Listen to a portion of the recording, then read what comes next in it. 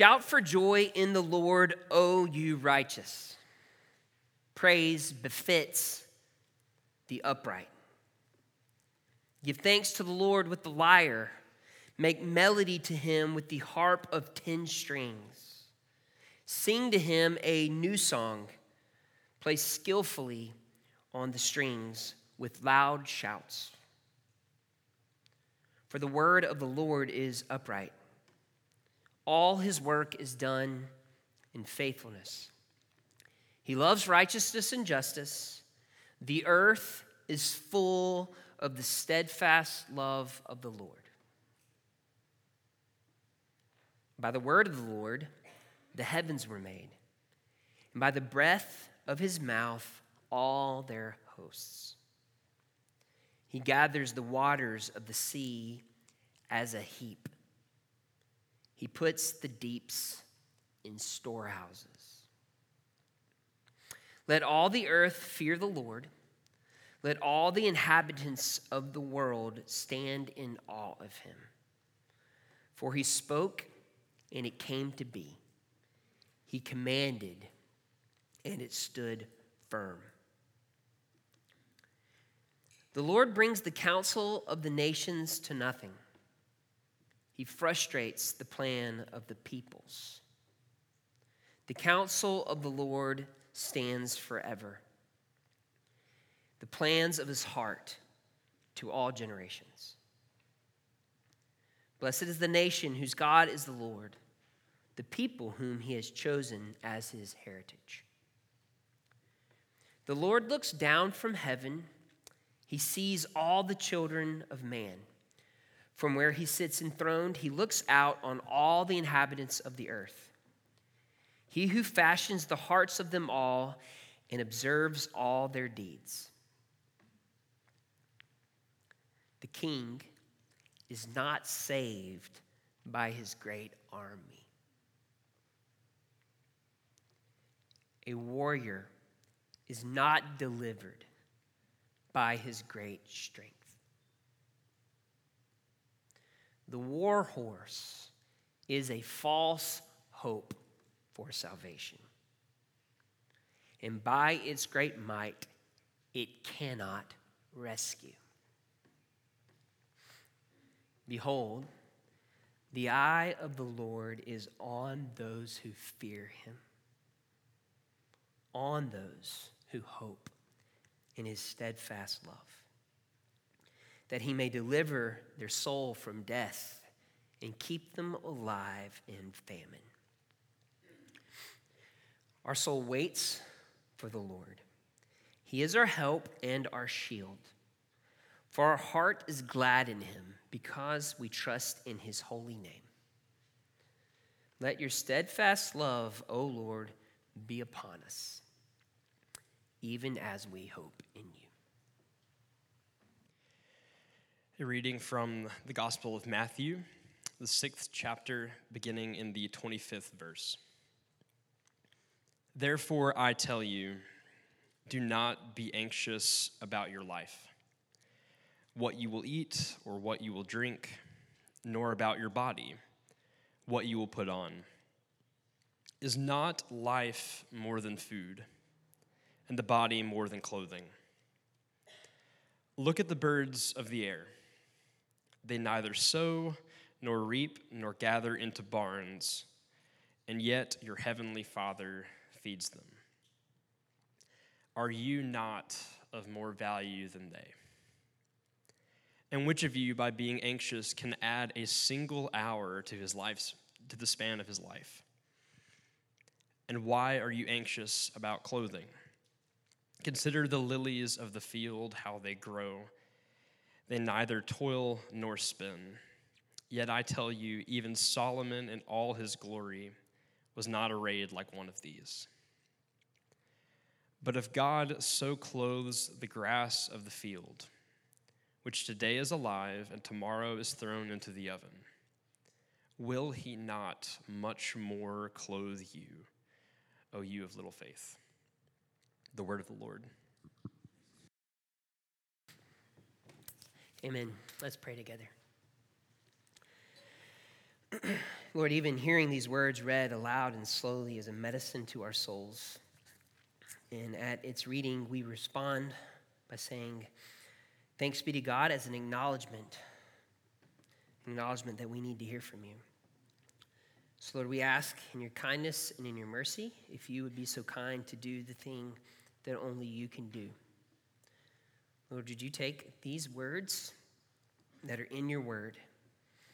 Lord, would you take the words that I've prepared, and by the power of your Spirit, would you shine light on them and make them alive? Lord, to the end that we can behold wondrous things, to the end that it would stir up deep hope tonight in our Lord Jesus. And it's in his name that we pray. Amen.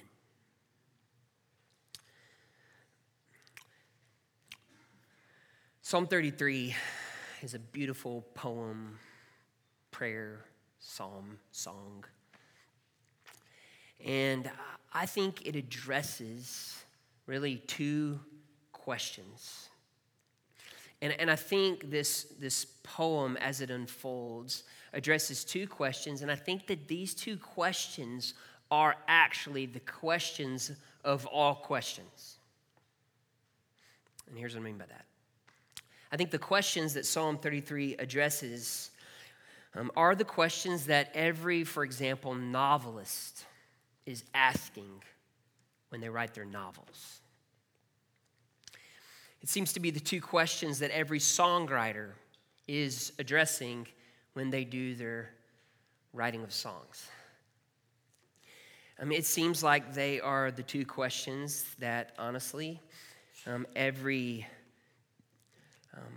policy maker is asking when they make their policies. It's the question of political decisions.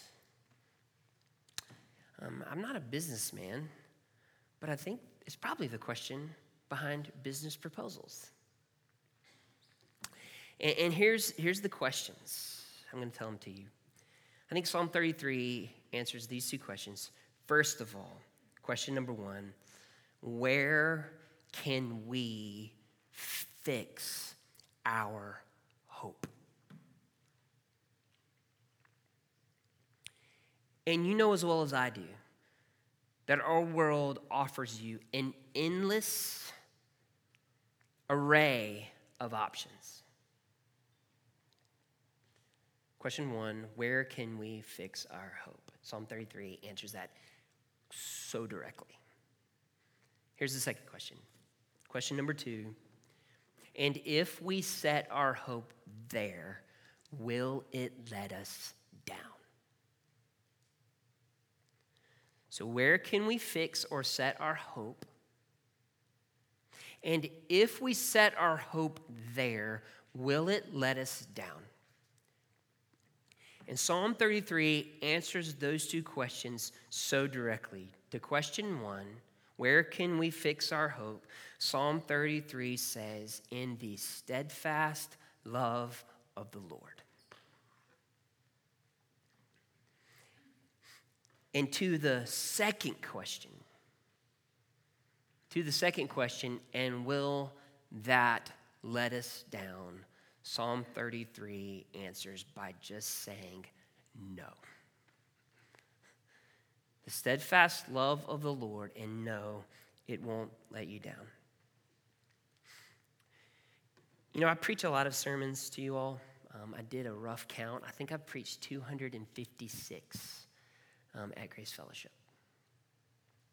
And sometimes you come across passages of Scripture that are just a little more deeply personal to you. And the ideas behind are in this psalm, specifically verse 18, that the eye of the Lord is on those who fear him, on those who hope in his steadfast love. These are truths that have really meant a lot to me personally. So I just want to say that. You know, sometimes when you're a preacher and you're a teacher, sometimes people ask you, if you had one more sermon to preach, what would you preach about? And I honestly think I would preach about the steadfast love of the Lord. I think that's what I'd pick. So that's what we're going to do tonight. Now, here's the main thing. This is the main thing I want you to hear. If you don't hear anything else I say tonight, I don't want you to miss this. It's a really simple idea. And it goes like this. You can trust the Lord. You can trust the Lord. In fact, you have every reason to trust the Lord. And you might be like, Joel, did we really come here to just be told to trust the Lord? The answer is yes, absolutely. That's it. There's nothing else. That's the thing. So let's take a look. This psalm is going to unfold in really 4 sections. Okay, first of all, roughly verses 1 to 3, as we continue to see in the Psalms, there will be a call to worship. The psalmist is going to call on God's people to worship him. But as we continue to see in the Psalms, a reason for that worship will be supplied. Worship the Lord, praise the Lord. It is good and right to worship the Lord. Why? Why? And that will be section 2. Section 2, the why is because of his faithfulness, because of his loyal love, his steadfast love, these interchangeable terms which I'll explain, that are on display in creation. So section 1, worship the Lord. Why? Section 2, because of his steadfast love that's on display in creation. The third section in this poem turns to something interesting, but it connects and it makes sense. The third section turns to a conversation, a poetic conversation about human strength. See, and that makes sense, right? Because we are tempted to place our hope in the wrong thing. And then section 4 then refreshes it all over again with something of a conclusion, reminding us that we can hope in the Lord. So I'm going to take us through these 4 sections and just point out a few things. We won't comment on every word or every line, but we'll just work our way through like that. So y'all take a look with me at this call to worship in verses 1 to 3. Verse 1, shout for joy in the Lord, O you righteous. O you righteous in this case does not necessarily mean, in fact, it doesn't mean at all. Shout for joy of the Lord, O you righteous, meaning all you who've done exactly all the right things this week. That's not what it's saying. The righteous, when it's used in this way, means God's people, the people of God earnestly seeking him. Those people, you people here tonight, grace people, shout for joy to the Lord. He goes on to say, praise befits the righteous. In other words, it makes a lot of sense that people who are seeking after God would praise him. Praise befits the righteous. Whenever you see one of God's people, you should see them praising him.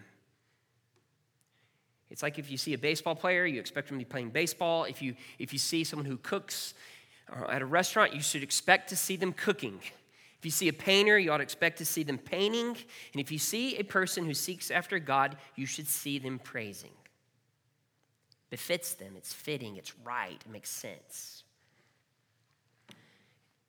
The call gets a little deeper. And by the way, while you're at it, while you're praising and shouting for joy, give thanks to the Lord and give it with the lyre. Make melody to him with the harp of 10 strings. And sing to him a new song, not necessarily a new composition you never heard before, but a fresh expression of praise. He goes on to say, play skillfully on the strings with loud shouts. The lyre is a particular musical instrument, and that's noteworthy because this psalm in particular makes a big deal about musical instruments being involved in praising God. The lyre is an instrument that looks a little bit like a precursor to a guitar and kind of a harp at the same time. And the lyre and the harp of 10 strings is kind of like the same thing. It's saying, do it with the lyre, the harp that has the 10 strings. We have a lyre back here that we're going to use at the end of the service. That's a joke. We're not really.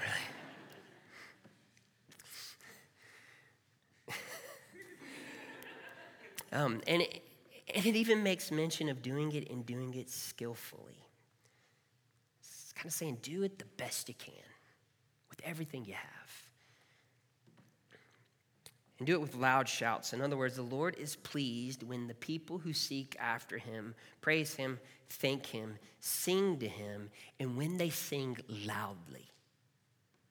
It's a holy thing to sing as loud as you can. A minute ago when we were singing, I sang kind of loud and I messed up at a part, And my two boys started laughing at me over here. It's a good thing to sing loudly. Why? Why should we do all this, psalmist? Because of the steadfast love of the Lord in creation. Look with me. This is section 2, verses 4 and following. For the word of the Lord is upright. This has to do with the idea that God, it's impossible for our God to have empty words. His words are always upright. They're always truthful. They always accomplish what he wants them to. See, my words can be very empty. The Lord's can never be. All his work is done in faithfulness. So we're starting to get at what it means, this steadfast love concept. Everything God does, he does in faithfulness. He loves righteousness and justice. And here's the big line.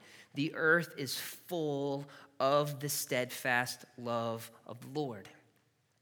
The earth is full of it. He's beginning to point our eyes and our hearts to the natural world, toward the created order. And he's telling us that the whole world, if you'll just notice, the world is full of the steadfast love of the Lord. And to explain the way we see it in creation is his way of defining what it means. So I'm not going to tell you right now, when the Bible mentions steadfast love of the Lord, here's what it means. I'm going to explain to you the image and then tell you that on the other side. Steadfast love of the Lord. By the way, it's a big idea in the Bible. It's one of the Bible's most important ideas, the steadfast love of the Lord. It means something very specific, but so rich and so full. You spend your whole life when you follow Christ, when you seek after the God of the Bible, you spend your whole life only learning more and more and more about what this idea means, the steadfast love of the Lord. If you wanted to get a tattoo of anything, this would be it. I'm not even joking when I say that. So let's see how the poem and the poet explains it, and then we'll try to define it. By the word of the Lord the heavens were made, and by the breath of his mouth all their hosts. He gathers the waters of the sea as a heap. The idea is all the great tidal and current patterns in the ocean.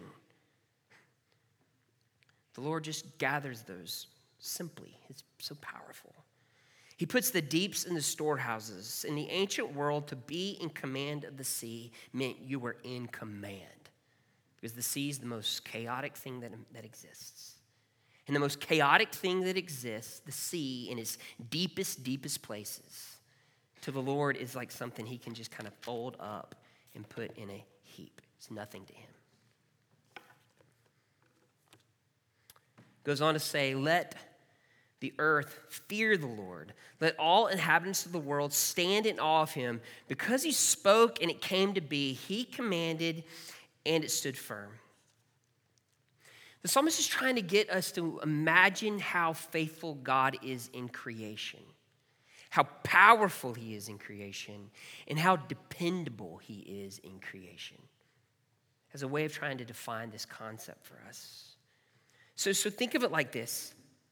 You and I today walked around on this planet. I don't have the numbers, but it spun around really fast. But never once did any of God's people today, never once did his world that he's made today somehow spin out of control. We're all here, and we're here because God was faithful to keep us.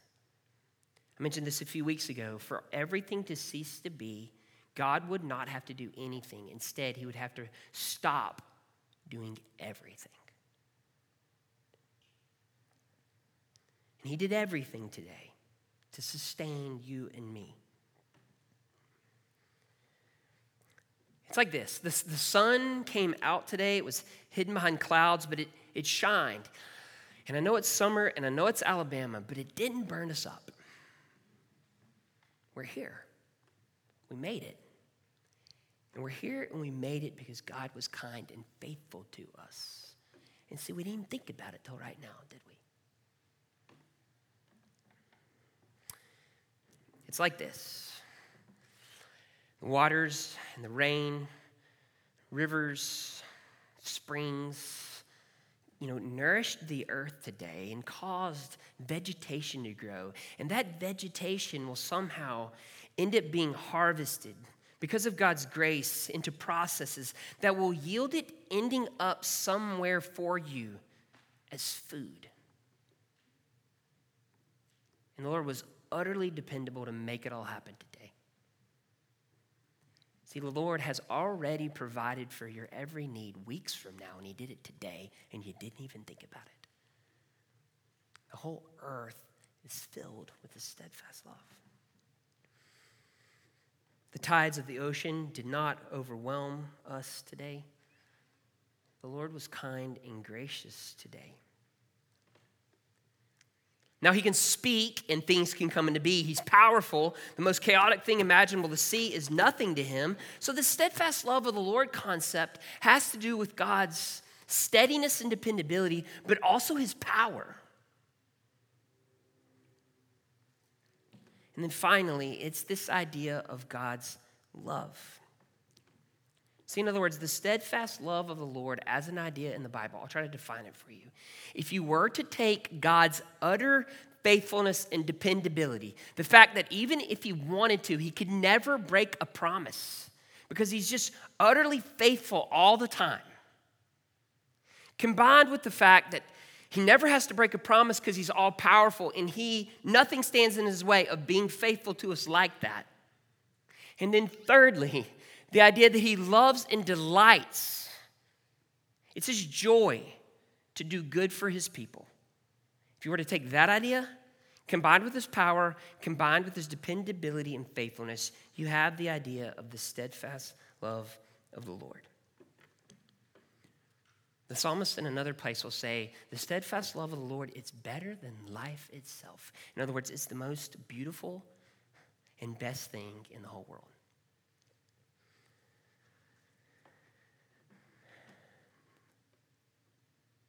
Verse 8, let all the earth fear the Lord. In other words, it's a call. Anytime creation theology is mentioned in the Psalms or anywhere else, it's always a call to yield and submit to God.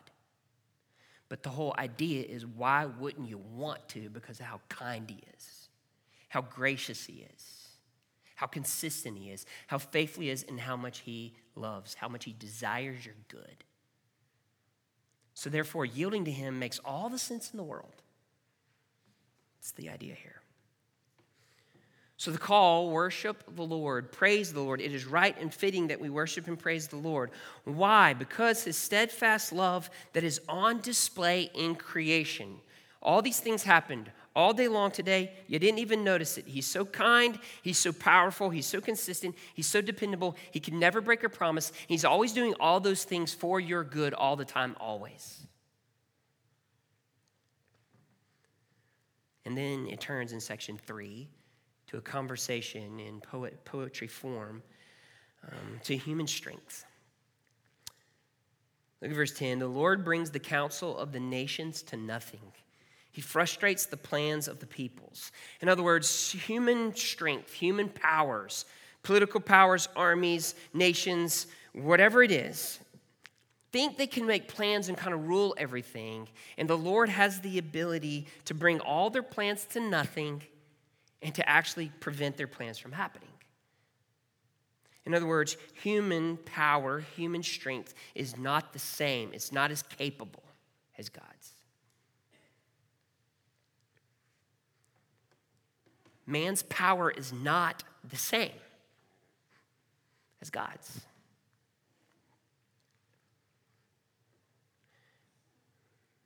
Instead, verse 11, the counsel of the Lord stands forever, so whatever he decides to do absolutely happens. And again, I want to remind you that that is not scary to us because of how kind he is.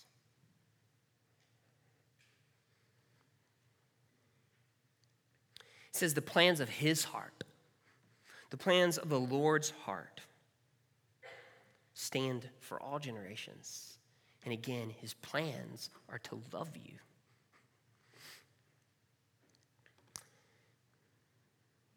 It goes on again to talk about human strength, verse 13. The Lord looks down from heaven. He sees all the children of the Son, of all the children of man. From where he sits enthroned, he looks out on all the inhabitants of the earth. He who fashions the hearts of them all and observes all their deeds. He's looking out. The psalmist is saying, imagine the Lord looking out and seeing all the ways that we tend to rely on our own strength or some kind of human strength. He notices. And here's what the Lord has observed. By the way, the Lord's observations are accurate. This is not just, well, that's just his perspective. Doesn't work like that way. His perspective is the right one. And here's what the Lord has observed. The king is not saved by his great army, and a warrior is not delivered by his great strength. The war horse is a false hope for salvation. In other words, the thing you can imagine that would be the most effective means of human strength is a false hope. And by its great might, whatever that thing is that you think is ultimate strength, it cannot rescue. And one thing I was thinking about this week is the ways in which one of the devil's most insidious tricks, or his most sneaky tricks, is to coax us to believe that our own strength will solve things. And then the moment our strength fails us, to then make us feel despairing and stupid that we ever hoped in it. It's a weird kind of 1-2 punch. I'll just say this kind of boldly, if I might. I didn't even necessarily plan to say this. And I'm speaking to the demographic that I'm speaking to, okay? Let me just say this. In your 20s, you kind of believe your own strength. And man, your 30s are about being completely and utterly disabused of that notion. If you're in your 30s, let all God's people say, amen. And it comes just one blow at a time. And it hurts. And therefore, I think your 40s are probably healing from that. But that's another talk for another night. I understand that there's probably not anybody to hear tonight that is looking for a great army or looking for a war horse to be your salvation, but it's a metaphor. Go with me here. What would you put in there to fill in the blank in your own life? I'll speak for me. I think being prepared enough will get me through. I think having thought about it from every angle. I think after having thought about it from every angle, gaining a group of people who can give me advice about every angle and then rethinking it from every angle again. Sometimes I think if I can just exert myself enough, then.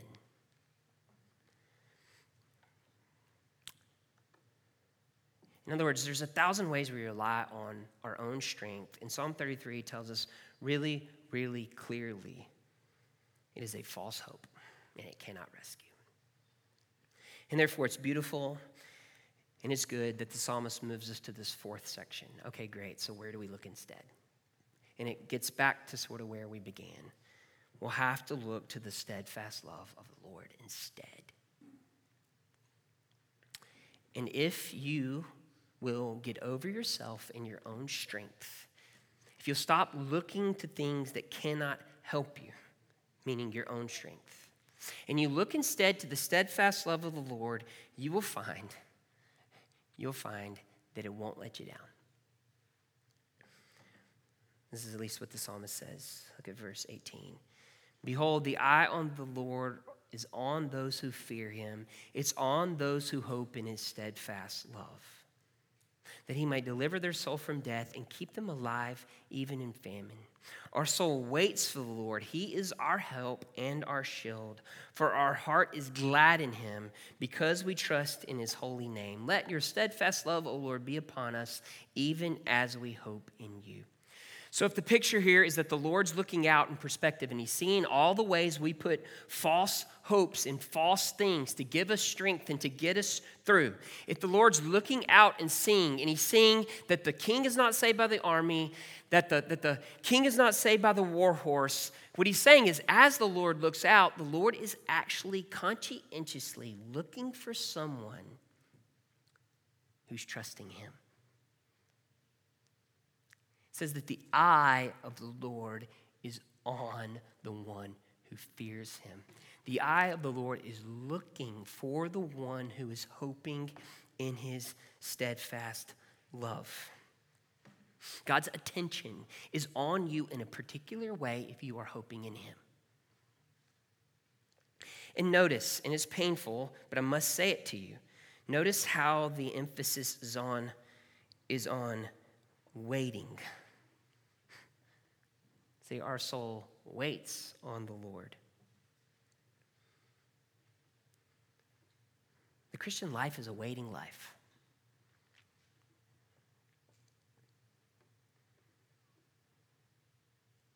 It's a waiting life.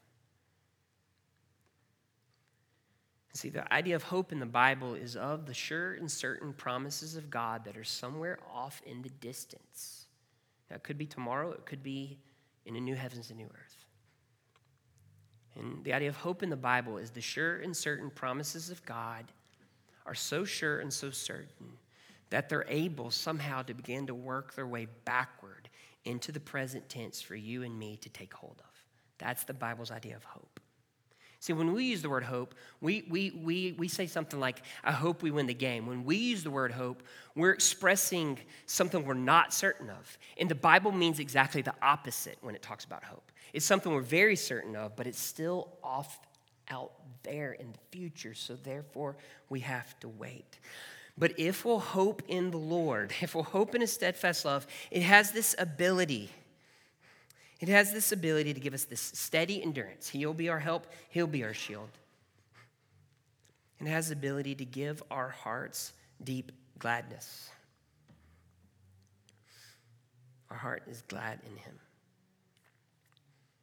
I don't know about you, but steady endurance and deep gladness are sounding better and better to me all the time. Now, just to make it plain, these truths about God become most especially abundantly obvious and fulfilled in the person and work of Jesus. The Bible tells us that it is Jesus who is the exact imprint of God's nature. In other words, everything I've told you about the steadfast love of the Lord, everything I've said, is not an idea, but it is a concrete reality that you can be certain of because of the person and work of Jesus. See, when he walks on this earth in human skin, when he goes to the cross for you and me, he is putting the steadfast love of the Lord on display. And his promises are that because he was raised and because he's ascended to the right hand of God the Father Almighty, and because at this very moment he upholds the universe by the word of his power, because at this very moment he makes intercession for you, what that means is he is faithful to continue his steadfast love to you, yes, today, but for all the days of your life. And the work that he has begun in you, he will not stop until he finishes it. In other words, you're going to find yourself growing more hopeful all the time. You're going to find yourself growing in endurance all the time. You're going to find yourself growing more and more glad all the time in him, not in what happens around you. That could actually go the other way. In other words, you and I know this even better than the psalmist. The scripture teaches that this Jesus one day will return. All things will be made new and right. And right now we see him dimly, but one day we'll see him face to face. And on that day, Psalm 33 and the rest of the Bible will try to convince us that on that day we will not be disappointed. Where can you set your hope? The steadfast love of the Lord. And will that hope let you down? No. And the invitation of all of this is just tonight. Can we just trust, yield, take hold, receive? It's all true. It's all for you. Let's pray together.